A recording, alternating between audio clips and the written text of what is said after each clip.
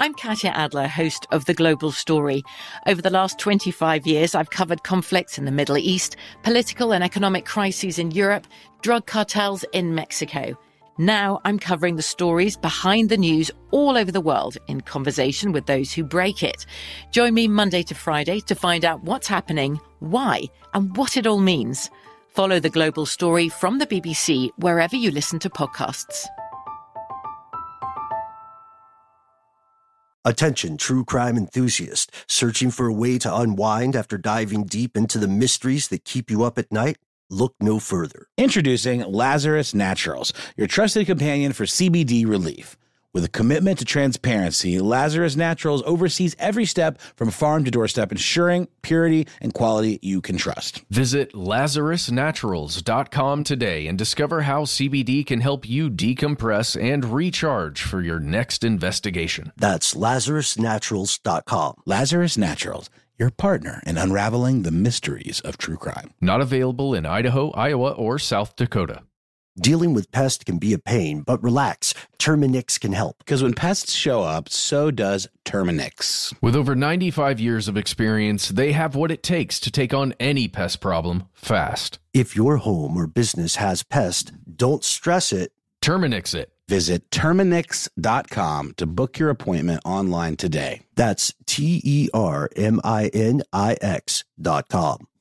The best conversations I have with my colleagues are the ones that happen when no one is looking, when we're not 100% sure yet what to write. Hopefully, having conversations like this can help you figure out your own point of view. That's kind of our job as Washington Post opinions columnists. I'm Charles Lane, Deputy Opinion Editor. And I'm Amanda Ripley, a contributing columnist. We're going to bring you into these conversations on a new podcast called Impromptu. Follow Impromptu now, wherever you listen.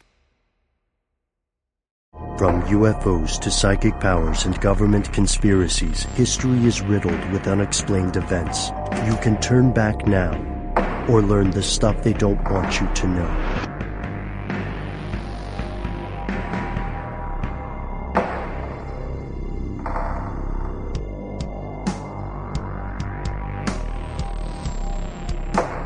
Welcome back to the show. My name is Matt. My name is Noel.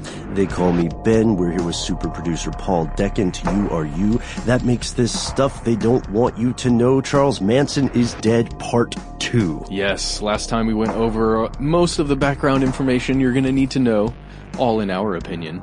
And we talked about his history, how he grew up, what he experienced when he was a kid, and then, a young man. Played some of his tunes. Mm-hmm. Yes. It may, for many of our listeners, be the first time you were introduced to, what was it, Garbage Dump? Garbage Dump, the music of Charles Manson. There's a lot more out there, actually. Yeah, if you want to just get on YouTube, you can find quite a few selections. And in the years after Helter Skelter, numerous musicians also covered Manson music. Of course, Marilyn Manson did it, several other prominent artists, and I think the Beach Boys also took some of his either lyrics or melodies. Wow. Guys, I have to tell you, last night I watched the first episode of Mindhunter on Netflix. Great show, yeah. And, it's dealing with the psychology of criminality and how the FBI in particular and other law enforcement began using psychology in trying to figure out why people do things. And it gets the big fat thumbs up from super producer Paul. Yeah, oh yeah, huge. Wow, he is just flailing those thumbs around. Wow, he has some really substantial thumbs. Did it communicate with you on a personal level, Paul? I've rarely seen you this excited. I see. I haven't even met Kemper, I think, yet. Yeah, Ed Kemp. Yeah, Ed Kemper. Oh, no spoilers here. Yeah. Like, what it does is really gives you a foundation for what it was to come, in terms of psychoanalyzing serial killers and trying to get inside the minds of serial killers, which was very taboo. The idea, even in the show, to even attempt this was in some way by the brass at the FBI, like, heresy. It was tantamount to empathizing with these, psychotic killers, and they were just not okay with it. But it was totally not seeing the forest for the trees and not realizing this is a very valuable tool into, figuring out what current active killers, how they might behave. Yes, and in the case of Charles Manson, it uses his case and the man himself as a quick example of the way people or the way law enforcement thought about criminality at a certain time, right, as the Manson case was going through. And having just done the first part of this series on Manson, I was fascinated by kind of the turns. And we've talked about serial killers before. We've talked about, and again, Charlie Manson was not a serial killer. Nope. But he was a criminal, at least in the eyes of the public, in the eyes of the justice system. But again, just fascinating to think about it in that way, I guess. You could argue that he was a serial killer and that he just used other people as his weapons. I would disagree, respectfully, but I would disagree. Why? Well, there's an important differentiation we have to make, and there's some questions that still remain unanswered. For instance, is a person who commits multiple murders automatically a serial killer? The answer is no. Is a person who... So there will seem to be a theme or a compulsion in serial killing, right? And of course, there has to be mental illness, but if Manson is a serial killer, and this is controversial, if we consider Manson a serial killer because he did have a psychosis, right? He did seek to launch a race war. He ordered people to kill. The world is full of people who order other people to kill. Does that make them all serial killers? Does that make, for instance, a politician who sends people to war a serial killer? Any general that's ever existed? Someone who launches a drone? It's a tough question. These are very interesting questions. Right? And the thing I wanted to get to surreptitiously through this whole Mindhunter thing is that this past episode, we really looked at how Charles Manson became Charles Manson. And at least the ways that a psychologist would look at it. Now, what we're going to get into this week is some of the conspiracy theories surrounding him and perhaps other ways that this monolith creature was created. And we highly recommend, of course your life is your own, but we highly recommend that if you have not checked out part 1 of Charles Manson is Dead, you check it out before you continue listening to this episode. Please. We'll wait. That was pretty fast, yeah. Faster than I expected, honestly, and I'm a bit worried. I don't know what you did, but good on you. Here's where it gets crazy. So one interesting point that we kept finding in the course of our research here was the idea that there were other as of yet unidentified Manson family murders. At this point, we can say that it's plausible. It's quite possible, but there hasn't been any concrete proof because several members of the Manson family agreed to bring law enforcement to the remains of other murder victims that were not at that point tied to the family. So it's unfortunately not a far jump at all to imagine the family itself or Manson as an individual may have committed murders that remain unrevealed today. At this point in recording, we don't know. And what we do see is that often when a criminal like this dies, more information comes out, right? I think in our earlier episode, may have been Noel mentioned the cancer that had been a family secret that was ultimately led to Manson's demise. So it's possible that there are still secrets there. You know, Ben, in this area here of other murders, I really feel like Gary Hinman, who was, July 27th, 1969, is the first murder that we talked about in the first episode. And the reasoning behind that was because, at least according to what we know, he wouldn't join Manson's rock band. Right. And to kill someone for something that seems so on the surface, so not important to the greater scheme of things, it leads you to believe that perhaps somebody else did something that slighted Manson or part of the family that would cause them to kill. I see what you're saying. Still, though, you have both been in bands before, multiple bands, and I know it can be an intense personal relationship, but you never really wanted to kill any one of your bandmates, did you? I mean, You ever been on tour? It's very much a marriage with every single person that's in the group or even touring with you. Mm-hmm. But I've never wanted to do any harm to anybody that didn't want to join one of my bands. Yes. The nature of consent at heart, right? Mm-hmm. The nature of agreement. And we do promise that we will somehow explain that strange quote you heard at the beginning of part 1. In another show that, Noel and I do called Ridiculous History, we have an episode about the importance of informed consent. Have we plugged Ridiculous History on this show yet? A little bit, but we should plug it harder. Well, yeah, check it out, you guys. Ridiculous History. It's me and Ben talking about, silly historical nuggets. And sometimes there's a nice crossover between certain things we talk about on this show. I was going to say, yeah, sometimes, I mean, it's always silly, like the word ridiculous is in the title, but a lot of times it's just, in my mind, fascinating stuff that I didn't know existed. And I've worked for this site for a long, long time, and I hadn't read a lot of these articles. And, of course, you know how I work. I'm probably going to try to pull, cajole, or convince you to appear on a segment in the future. Please. Speaking of segments, we've got some new ones coming up very soon with our nemesis, Jonathan Strickland. Oh, no. Who is doing great work as our complaint department on stuff they don't want you to know. So if there's a problem you have with the Manson episode, please remember you can write to us directly. We are jonathan.strickland@howstuffworks.com. We're rewarding him for his good stewardship by giving him the opportunity to torture us on Ridiculous History with quizzes. Oh, that's brilliant. There's a karma to this. There's a karma to this. And somehow I got off scot-free. It's because we like you. All things come around, Matt. There's checkers and there's chess, right? Oh, all right. And there's an informed consent. One of the greatest ethical quandaries of human experimentation or social studies, and one of the strangest and perhaps most disturbing examples of what happens when there's experimentation without informed consent in the United States would be the group of projects known collectively as MK Ultra.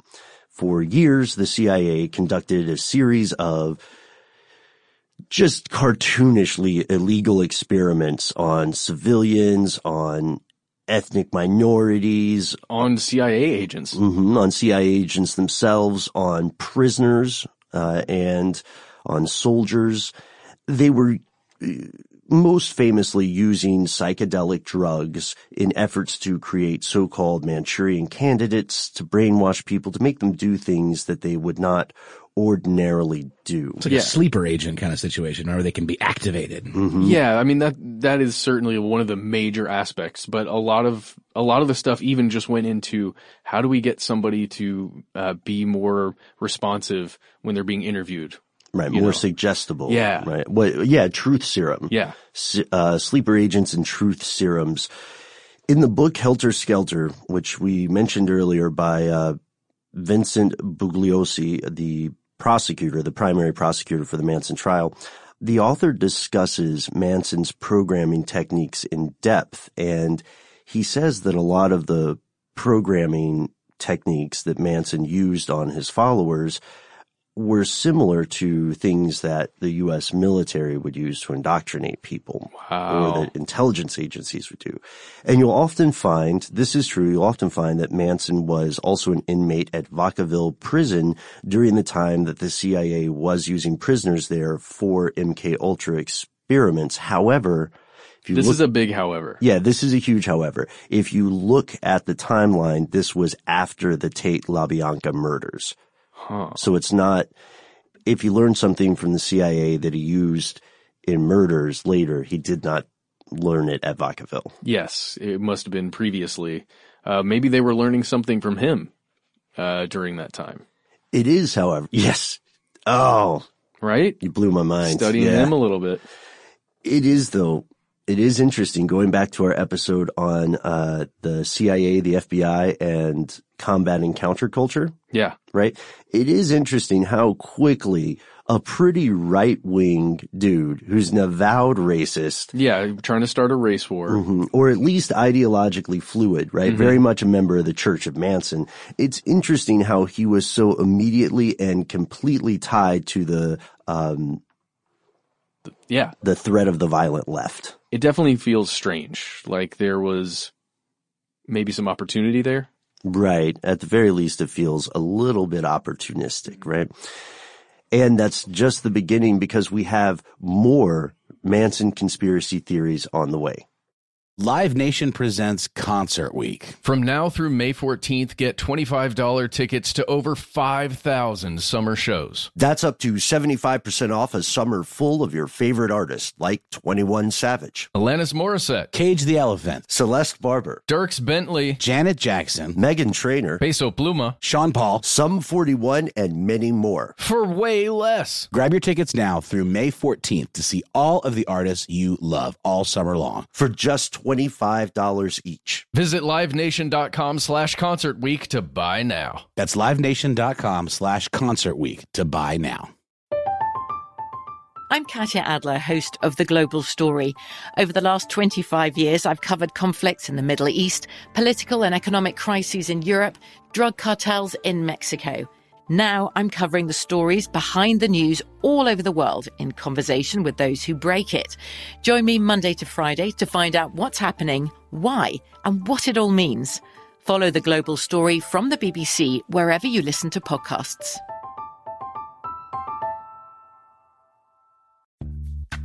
Snag a Job is where America goes to hire, with the deepest talent pool in hourly hiring. With access to over 6 million active hourly workers, Snag a Job is the all-in-one solution for hiring high-quality employees who can cover all your needs. On demand, temp to hire, part-time or full-time. You name the position. Warehouse worker, retail associate, grocery store clerk, fitness trainer, baker, stylist, bellhop, podcast producer. Yeah, Snag a Job's got a worker for that. With our easy-to-use platform, you're able to seamlessly post and fill available positions quickly with a dedicated customer support team to provide all the help you need along the way. Kind of nice knowing you have a talent pool like that in your own backyard, right? Snag-a-Job is the partner you need to keep your business running smoothly. So visit snagajob.com or text SNAG to 242424 to talk to an expert. Snagajob.com, where America goes to hire. This episode is brought to you by Terminix. Terminix can't help you solve the world's biggest mysteries or take on alien life. At least not the ones you're thinking of. But they can help take care of pesky invaders in your home. Like the ants in your kitchen, the roaches under your sink, and the termites in the walls. Because when pests show up, so does Terminix. No matter what type of pest it is, they can Terminix it fast with personalized pest care that puts you in control. Their expertly trained technicians may not know true crime, but they know their local pest pressures. And with customized plans tailored to your specific situation, you get everything you need to not just get pests out, but keep them out for good. Between their speedy service, caring technicians, and over 95 years of experience, it's no mystery why they're trusted by homes and businesses everywhere. So if you have a pest problem, don't stress it. Terminix it. Visit Terminix.com to book your appointment online today. That's TERMINIX.com to book online today.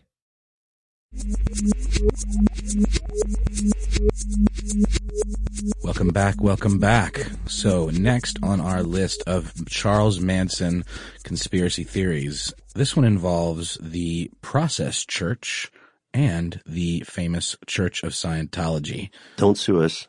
No, please. I know. Process Church of the Final Judgment. Don't sue us. Whew.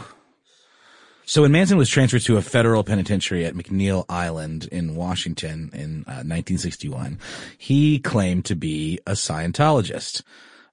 People who support this theory pointed out that Manson maintained contact with members of the Process Church, which is sort of like a Protestant Reformation style offshoot of the Church of Scientology, but even darker, which is hard to believe. Yeah. What? Darker? Darker than, Scientology? Yeah. Okay. Yeah. That sounds like fun, huh? We're cool with saying that? I don't know. What do you think? Yeah, I think so. Okay. I think we can, because look, none of this is slander or libel, and we'll definitely also, to be fair, present what the Church of Scientology themselves say about Manson. Okay. The Process Church of the Final Judgment. They really got you spooked, huh, man? Yeah, man. Yeah. And the Process Church of the Final Judgment is a very strange, very intense thing. You can see some earlier episodes that we did, both video and audio, on the allegations of the Process Church, its earlier alleged involvement with serial killers. Yes. Circling back. But for now, suffice to say, people who believe that Manson was a member of Scientology or the Process Church, they say that he maintained contact with these organizations while they were incarcerated, and they think he learned a lot from them. Yeah, it's also believed that the indoctrination techniques that Manson was using on his followers, he learned a lot of those. Perhaps he didn't get them from MKUltra, but maybe he got them from Scientology or Process Church members, or maybe even other intelligence agencies, or perhaps the CIA prior to him being incarcerated in the other place. It must be mentioned that there is, again, no solid evidence of Manson's involvement with the Process Church of the Final Judgment. However, there are multiple instances of Manson studying Dianetics, which is the thing on which Scientology was created or based and born, and even Scientology itself.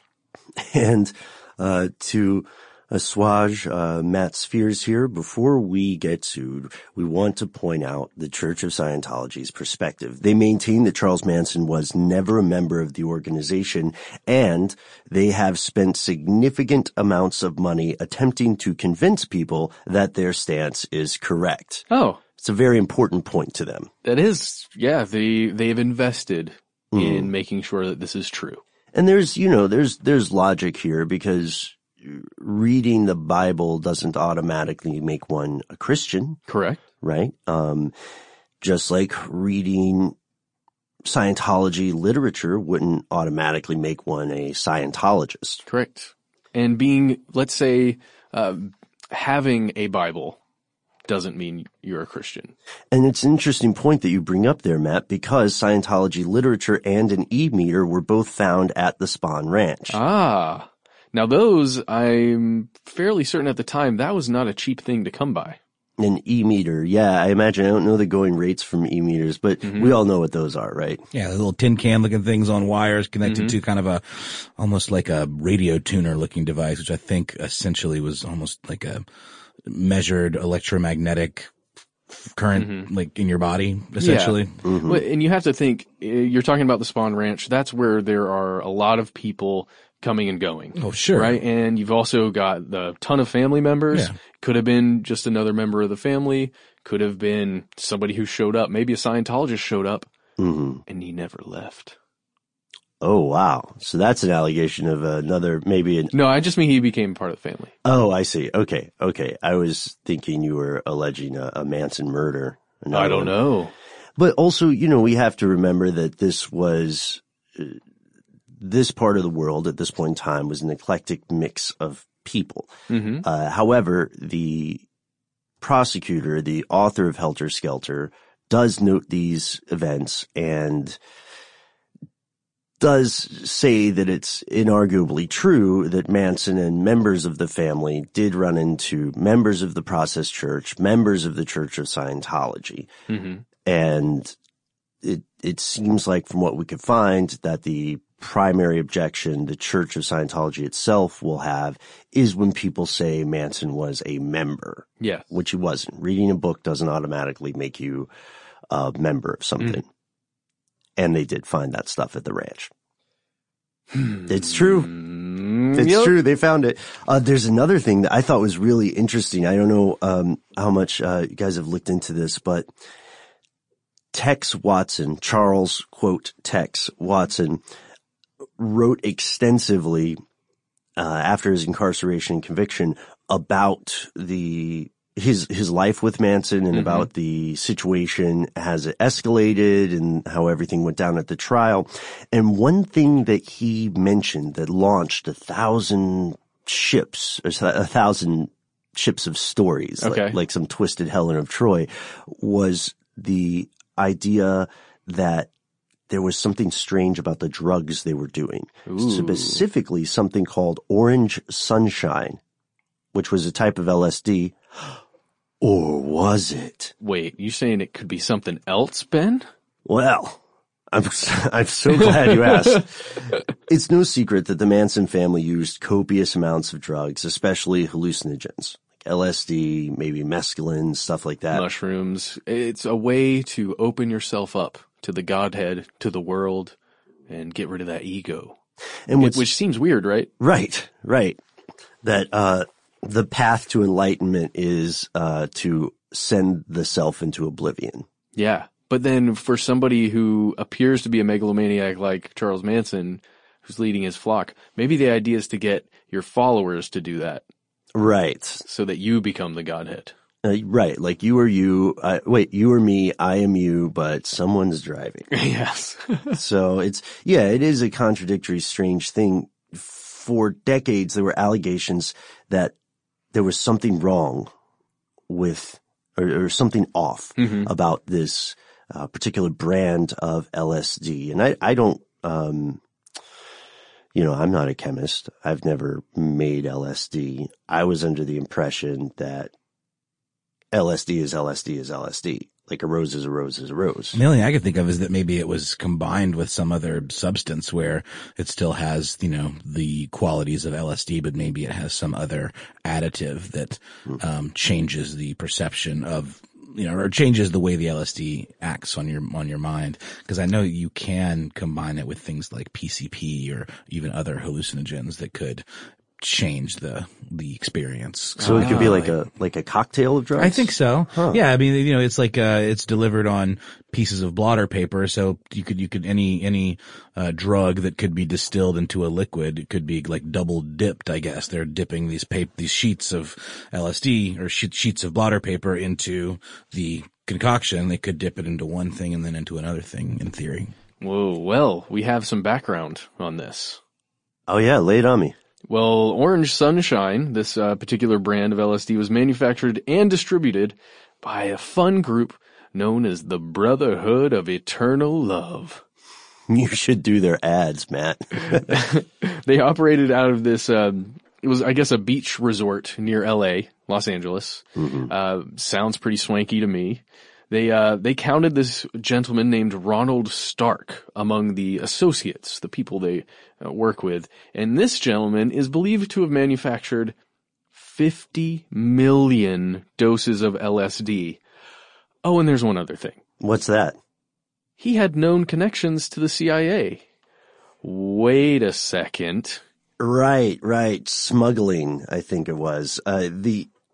There's a weird side note here we have to okay. So I fell deep into the rabbit hole of LSD distribution gangs, which are a huge thing. It's not just the Grateful Dead revival concerts and everything? There is actually, it was referred to as the hippie mafia, the Grateful Dead family, or GDF. And then you can apparently see a lot of people at rainbow gatherings and different counterculture events who are claiming to be part of this family. The Brotherhood of Eternal Love started out, from what I could tell, as people who were still very much into the positive energy of the summer of love, and they thought, it was almost a moral or ethical duty to distribute. Dose as many people as possible. Right. So it wasn't about the money at the beginning, but of course it became about the money later. And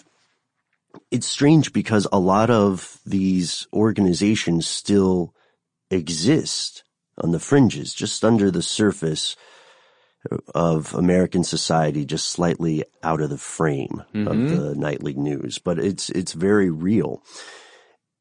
And the conspiracy theory is that the CIA purposefully manufactured a different kind of acid maybe something like Noel is referencing, or perhaps a different sort of hallucinogen altogether that people thought was LSD when they took it, and that the CIA knew this would have dangerous, deleterious, negative behavioral effects. And we can't use that word conspiracy theory with enough emphasis right here, because that's what it is, but there's some things we can look into. Yeah, totally. We can bust a couple of myths here, because we were able to trace back the seed of how this began. And then it leads us to some questions that we hope you will help us with.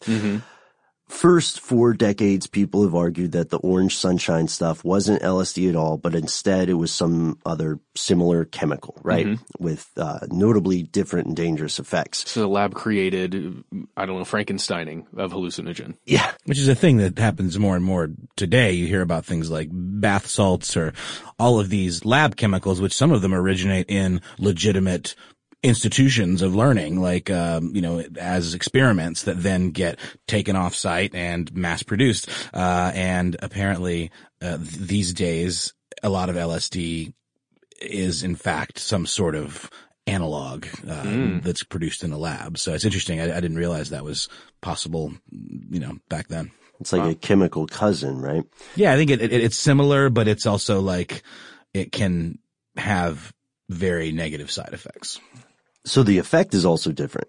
The effect is different, but it's similar enough that someone doing it that didn't know better might be, convinced that they actually, got the genuine article. Oh, wow. I have this picture of somebody spending like 3 days naked in a corner, clawing at their eyes and going, why do people like acid? It's true though. It's absolutely correct. There's a weird and continual kind of race or one-upmanship occurring between the legislative powers of various world governments and the chemists. Because if you pull that little Vanilla Ice move, remember what was that beat he ripped off? It was Under Pressure. No, it doesn't go like that. It goes like this. It's missing a pickup note. So we're referencing this hilarious interview with Vanilla Ice on VH1 at some point, where he was defending, I don't know if it was VH1, but he was defending the sample that he used and said it was not Under Pressure because, as Matt and Noel point out, one beat was removed. It appears that chemists have done that with synthetic drugs, and if you change a drug, you can have similar effects, but it becomes a different thing. So technically speaking, it's not illegal until someone makes it illegal or passes a law with a wider scope, right? So while people were taking this orange sunshine LSD or whatever it was that flooded the market, various terrible things happened, including the Manson family activities and the concert, the infamous, Altamont? Yeah. That was the Rolling Stones, right? Right, with the Hells Angels as security, I believe. Yeah. And things went south really quickly, and people who believed there was something sinister about orange sunshine, other than the fact that it was apparently massively powerful LSD, they think that orange sunshine was also responsible for the disasters that occurred at Altamont. And what exactly happened? There was Rolling Stones and Hells Angels, right? Well, yeah, the Hells Angels stabbed somebody to death, like in the crowd. Yeah, someone who was coming towards the Hells Angels were bouncers, more or less, or they were like the security. And yeah, I believe they literally stabbed someone to death. Yeah, and then there also happened to be, I think, 2 or 3 other people that died apart from that at the concert. I want to point something out too. Like, we're talking about the effects that, tainted psychedelic drugs could have, or some of these copycat lab chemical psychedelic drugs can have, but also just, regular run-of-the-mill LSD affects different people quite differently depending on their mental state. Yeah. So if you're already mentally not well, and you have an acid trip, you could potentially, that could push you in a violent direction, even if it's there's nothing wrong with the, chemical makeup of the drug at all. The only thing I would say, Noel, is that I don't think it's necessitated that you are mentally unwell to have a negative time taking a hallucinogen. You could have a bad setting, right? Yeah, setting could be bad. You could just have a really bad day. I totally agree with you. I guess all I'm getting at is if you're already kind of on the edge, and maybe preparing to, or capable of doing something horrendous or heinous, like the Manson crimes, being on psychedelic drugs certainly wouldn't help. It's not like it's going to soften you and all of a sudden make you cool and chill. Like it may well push you right over the edge. Agreed. Absolutely. Agreed. And here's another seed for this Orange Sunshine conspiracy. So a lot of the members, or many members of the Brotherhood of Eternal Love and related organizations got busted, right? And several defendants, including Nicholas Sand and Tim Scully, were on trial for possession, distribution, related charges. They argued in a very Vanilla Ice way, no, Your Honor, we did not manufacture LSD 25. Instead, we manufactured something called ALD 25, which changes into LSD maybe when consumed, but doesn't, it's, Star Wars, Jedi hand wave. This is not the drug you're looking for. Let us go. And also, do you guys want some LSD? That's probably how it went. You got some? Yeah. Oh, I'm sorry. Do you want some ALD that will become LSD after you ingest it? So this was later disproven, and it was disproven in a extremely conclusive way because the guys who were on trial said, no, we had just said that to dodge the charges. Wow. We had just gone, no, Your Honor. Dun, dun, dun, dun, dun, dun. Oh man. I've also heard that you can find stories of the CIA, like purposefully financing the mass production and distribution of this drug, LSD. And, we've yet to really find any concrete proof of these claims, but it has to be said, it's inarguable that the CIA was using LSD experimentally at this time. And there's another question too. When it goes back to the idea of intent, mass production, distribution, what does that mean? It doesn't necessarily mean that if the four of us were CIA agents, it doesn't mean we were going out and flashing our CIA credentials and saying, also, hello, fellow kids. Yeah. Here are drugs. Inject one marijuana and have a unit of fun. No, this kind of operation, were it to occur, would almost certainly have occurred through proxies. Yeah. Right? The organizations typically want to keep their hands clean when they're breaking the laws they are supposed to enforce. Yeah, that is an interesting quandary though. If you are an intelligence agency and you want to do some experiments with a large amount of some illegal substance, where do you acquire that substance? And that question, I guess, like you're saying, Ben, it depends on how far you're willing to bend the rules and the laws. Right, exactly. And that's why it's important for us to say we don't have concrete proof of it. And you'll read a lot of things in the echo chamber of the internet that say it's absolutely certain, but it all goes back to primary sources, right? And another difficulty, another complication in tracing these kind of stories is that if something like this occurred, it almost certainly would not have been, recorded in a clear paper trail. No. It would have been like, U.S. American Freedom Airlines to transport 15 tons of avocados or something, And additionally, we know that Orange Sunshine has been claimed, like Noel already mentioned, claimed to be a cocktail of sorts, right? You'll see people saying that it was actually mescaline, but in both cases, at least as far as we can find, it appears that later drug dealers just made whatever they wanted, called it Orange Sunshine because they could sell it more easily, right? And for a higher price.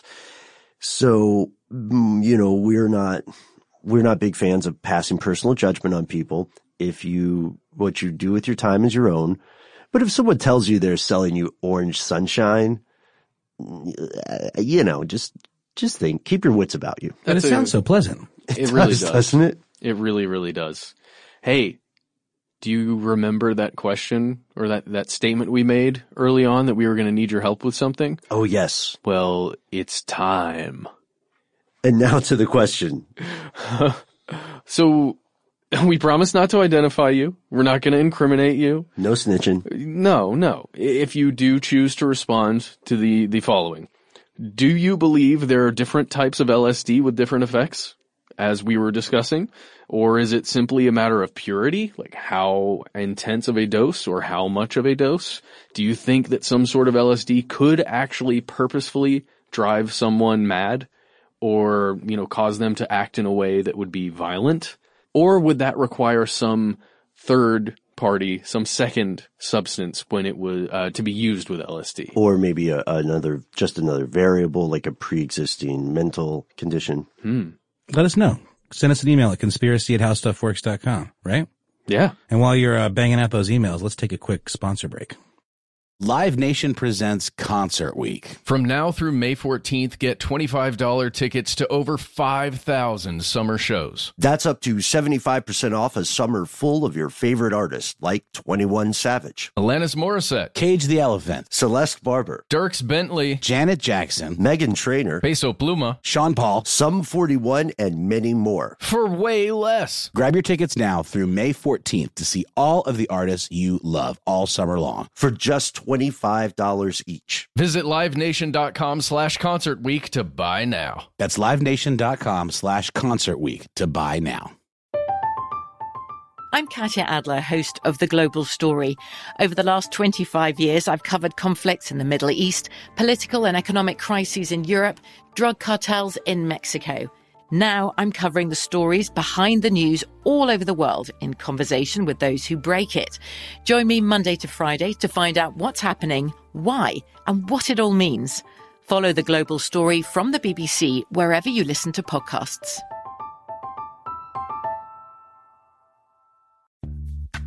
Snag a Job is where America goes to hire, with the deepest talent pool in hourly hiring. With access to over 6 million active hourly workers, Snag a Job is the all-in-one solution for hiring high-quality employees who can cover all your needs. On demand, temp to hire, part-time or full-time. You name the position.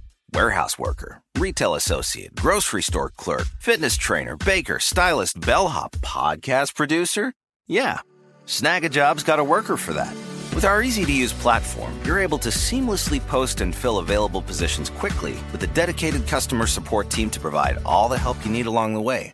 Kind of nice knowing you have a talent pool like that in your own backyard, right? Snag a Job is the partner you need to keep your business running smoothly. So visit snagajob.com or text snag to 242424 to talk to an expert. Snagajob.com, where America goes to hire.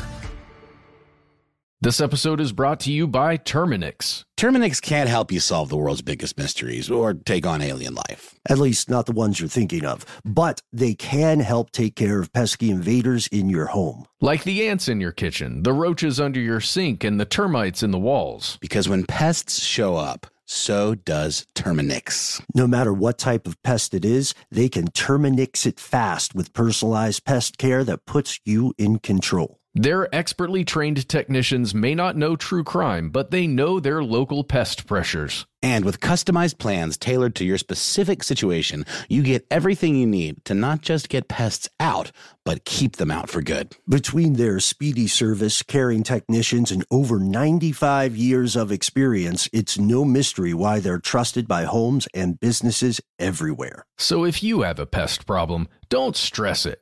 Terminix it. Visit Terminix.com to book your appointment online today. That's TERMINIX.com to book online today.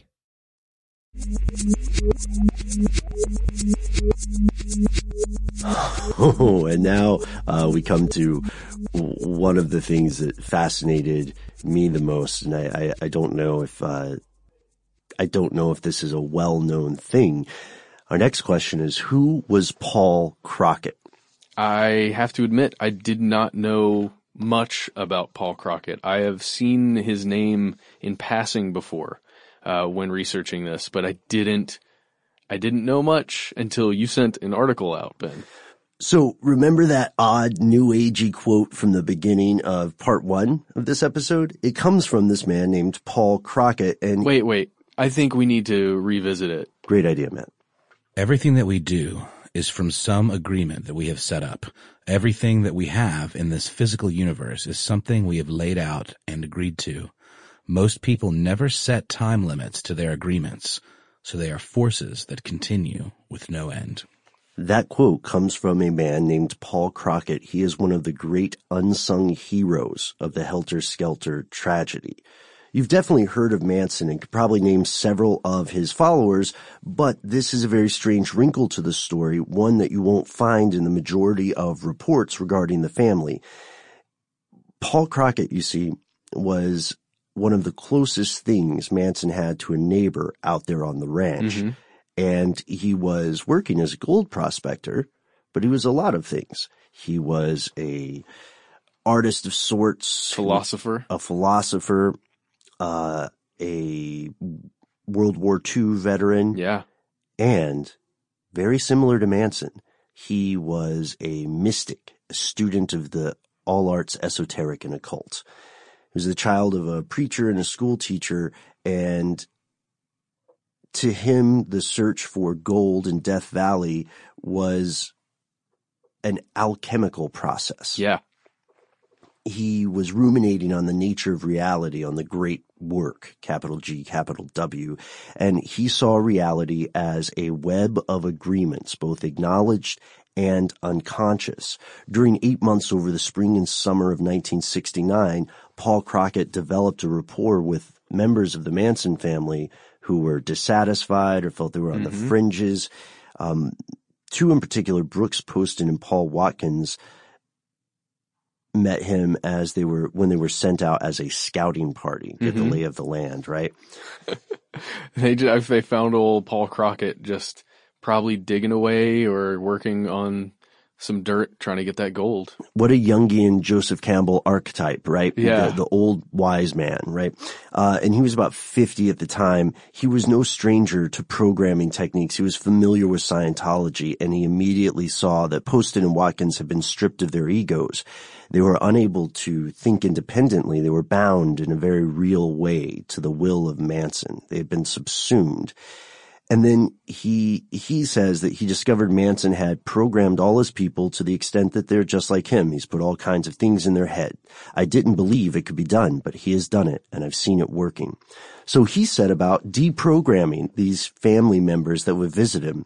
First things first, this is so weird. It was apparent to them that they thought Manson had supernatural powers. Yes. He told them that he believed them, because he, like Manson, possessed extraordinary powers. But of course. And he said he could and would use these to set up a psychic barrier around his camp to prevent Manson from visiting without agreement or permission. That is really cool. Can we go into some of his purported superpowers that he talked about? Yeah, please do. So one of the reasons that Paul Crockett became what he became was because he had some experiences that the church and the teachings in school couldn't explain fully to him. So, this one time when he was 15 years old, he said he was hurled from a speeding car, and as he was following, I'm going to read this quote, "All sound ceased and time seemed to slow down. I reached my hand out but quickly withdrew it when I felt the pain as it neared the ground. I held my arms in close to my body, which seemed to be enclosed in what I later came to call a force field. When I finally landed in the gravel along the side of the road, I wasn't even scratched. I just stood up to brush myself off but discovered I wasn't even dusty." So he can make use of force fields. That's one. I mean, I think that's a superpower, right? Ben mentioned that our protagonist here was involved in World War II, and he was flying in an aircraft. He was a navigator in a B-24, and apparently his aircraft came under heavy artillery fire, and Some of that shrapnel went through the aircraft. Essentially, he says, at least according to him, where it should have impacted him, but somehow it did not. And again, it was one of those things where time slowed down, all the sound went away, and he was okay. So maybe he truly believes that he has some kind of superpower or connected to something larger than himself. Certainly, yeah. It is sincere rather than cynical. Mm-hmm. I would agree with that. So he put these family members into a regimen of taxing physical work. Do this and do this with me, mm-hmm, right? Mm-hmm. And he started by saying, follow me on these physical actions, because that's one thing they could still do is follow people. And then he retaught them how to think outside. So the Manson family metaphysical rap is very much about we are all one. We are all God. It doesn't matter if you kill someone because you're killing yourself, you're killing God, and there is no moment other than now. Mm-hmm. So he retaught them to think outside of this cognitive box by using goal-setting methods, right? Not what is it now? I am you, you are me, but hey, what do you want to do tomorrow? We should have a measured set goal. And he still couldn't say exactly what Manson had done to the followers, but he thought it was very real. And eventually in an interview, you can read how he tries to articulate it, goes sort of through a word salad, and then just shrugs and says, I can't explain it. It's all part of the occult. Wow. That's really crazy. So, I mean, did Manson himself purport to have some sort of Aleister Crowley-esque communion with, the dark arts? Or was it more psychological for him? It's interesting to hear from this person's perspective saying this is definitely what it was, but I don't really recall seeing any quotes from Manson saying, he said, do something witchy, make it witchy, but that was almost like as a manipulation. Right. Yeah. It's a great point because he never went out and said, I am the dark messiah, slouching toward Bethlehem. But he was just going to be one of the five major beings that existed. Him and the Beatles. Yeah. It's weird because he never said that. He did the powers or the realizations that he ascribed to himself were much more messianic in nature. Because he gets kind of lumped in with, Satanism and the occult and, that kind of stuff. And if there's any kind of odd romanticization of him, it's usually from stuff like Marilyn Manson or the idea that he was some kind of satanic Superman that could, control people with mind powers or, spells. But that's really not what he was doing or even what he claimed to be doing. Yeah, it does appear that he did have a grasp on people, but you're right. It was not some kind of like occult thing. They weren't drawing pentagrams and burning things in a ritualistic fashion. He strikes me as a very cynical figure. I think so too. Ideology seems very fluid for him. Yeah. Whatever serves the purpose. Yeah. Even you can see the interviews with him in prison. And again, is there any kind of like information out there? Has he been psychoanalyzed when he was incarcerated? Mm-hmm. Like, is there a diagnosis for his condition that we can point to? There are numerous diagnoses. I found some stuff when he was a kid where they said he's got slightly above average intelligence, which also differentiates him from a serial killer. Right. I don't know. You're totally on point about that from the top of the show. I'm just wondering, like, because in prison, when you see him giving these interviews, he seems like he's on drugs or something, but he probably isn't. Yeah. I would love to see, an official prison psychologist diagnosis. And at the same time, drugs are readily available in prison, so there's really no reason to believe that he might not have been on drugs during some of those interviews. But I don't know. It's just interesting because he just seems to me to have been a person that wanted what he wanted for himself, and he wanted to twist people's minds and make them dance like his little puppets. That's the weird thing. MK Ultra tried to make Manchurian Candidates. Manson succeeded. Wow. And, well, I mean, he didn't have the trigger word, I guess. That's why they were learning everything from him while he was incarcerated that next time. Ah, that's a very disturbing theory. Yeah, I would love to see a diagnosis, because there had to be something. Everyone who encountered the guy talked about this palpable aura that he had about him. Even the prosecutor who wrote Helter Skelter. So Crockett and Manson did meet and interact. They were neighbors.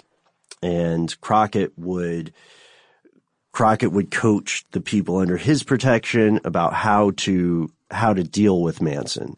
And this is why the agreement quotation from earlier is very important, because he would caution them not to agree to anything, don't accept anything, sort of like the old folklore rules about what happens if you wake up in fairyland, right? Yes.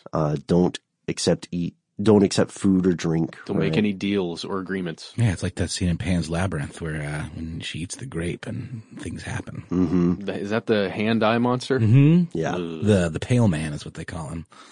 Which is great. I still want to know that guy's backstory, The character? It was pretty obvious. There was a stack of kids' shoes. Yeah, and there's all these like pictograms all over the place where he's like clearly an eater of children. Yeah. But to what end, though? To what end? What the dickens, pale man? Yeah, so the family followers would watch, and Manson there's this parable-like quality to it, because Manson would send, let's say, a female member of the family that to bring back one of the people following Crockett into the fold if they knew they had a previously existing sexual or romantic relationship. Wow.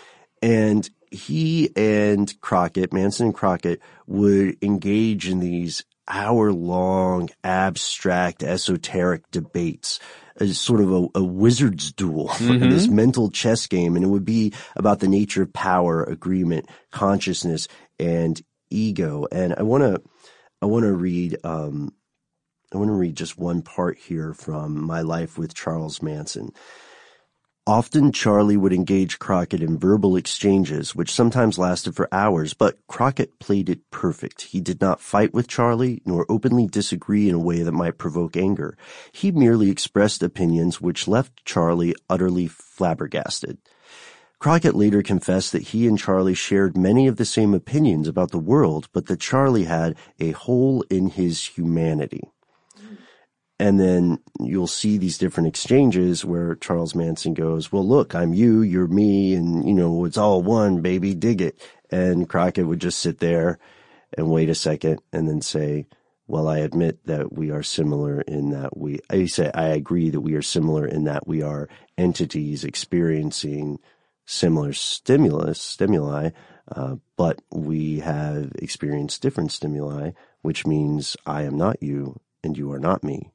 And he would just say, so he kept his calm, and apparently this not only irritated the ever-loving Christ out of Charles Manson, but it also convinced Manson that Crockett had powers. So Manson began to believe that Crockett had some sort of wisdom that he could teach Charles Manson. So Manson certainly had some paranoid qualities to him, for sure. Mm-hmm. And we may never know the full details of these interactions, but one thing's for sure. Paul Crockett was like a Jedi fighting the Sith, using the same techniques, the same source techniques that Manson used. And he managed to save several people from the Manson family, and perhaps to prevent the spread of further horrific crimes. But, going to that point about Manson's paranoia, which was skyrocketing at this stage in the game, or this stage in the story, we also have to wonder, what stopped Charles Manson from just killing Paul Crockett? Yeah. The way they kill everyone else. And it also, or what stopped him from making his followers do it. And then I still feel like there's something to the connection there. It just seems like a strange and massive coincidence for, of all people in this very isolated part of the world, for this one guy to be there at exactly that time. It's a father figure, man. I think that's what it is. It's a father figure thing? I think so. Just from what we know about the background. of Charles Manson, and having someone intelligent that seems like he might be able to teach you something, even though you feel like, you know, you're the most brilliant mind in your general surroundings. I bet that's what it was. That's insane. And so we'd love more information about Paul Crockett. If you happen to know it, he has passed away. He did for a time have a sort of New Age philosophical website, in which you could find more information about him and his beliefs. But for now, this concludes our story of Charles Manson. And I don't know what you guys think, but it seems strange to end with conclusions. I feel like maybe we could end with questions. Okay, yeah. Why don't we just ask him? Do you think there's any sand to the arguments about the occult and hypnotic practices that we've been discussing in these 2 episodes? Do you think there is a way to breach the veil somehow and cause someone to either believe or do something that they wouldn't have done without your interaction? I don't know. What do you think? Ben and I were hanging out the other night, and we were talking about Darren Brown and the skills possessed by these folks that call themselves mentalists, where they can implant suggestion into people's minds and kind of cause them to act in a certain way. And with Darren Brown, it's usually in the service of a lovely magic trick, you know, kind of thing. But and cameras. Well, okay. Just putting it out there. Not all the time. But most of the time. Point being, these skills exist. And I think Charles Manson was probably practicing some of those more than any kind of real occult manipulation. He was just one of the most effective users of those techniques ever. He had good charisma. Come to the dark side. What do y'all think? Let us know about that one. And we asked this earlier, but we'll just hit it again. Do you think it's possible that something other than ordinary LSD was at play? And, you know, to piggyback on the previous question we asked, do you think there are different types of LSD that have different effects, and some of them could be more nefarious than others? And finally, do you think there are dangerous cults like this that are still active in the U.S. today? Let us know. Yeah, let us know. I'm going with almost certainly on that third one. For sure. And I hope we can learn about them before some sort of disaster occurs. You can reach out to us on Facebook and Twitter, where we are Conspiracy Stuff. Instagram, we are Conspiracy Stuff Show. And if you don't want to do any of that stuff, you can also do it the old-fashioned way. How do we do that, guys? Write us an email. We are conspiracy@howstuffworks.com.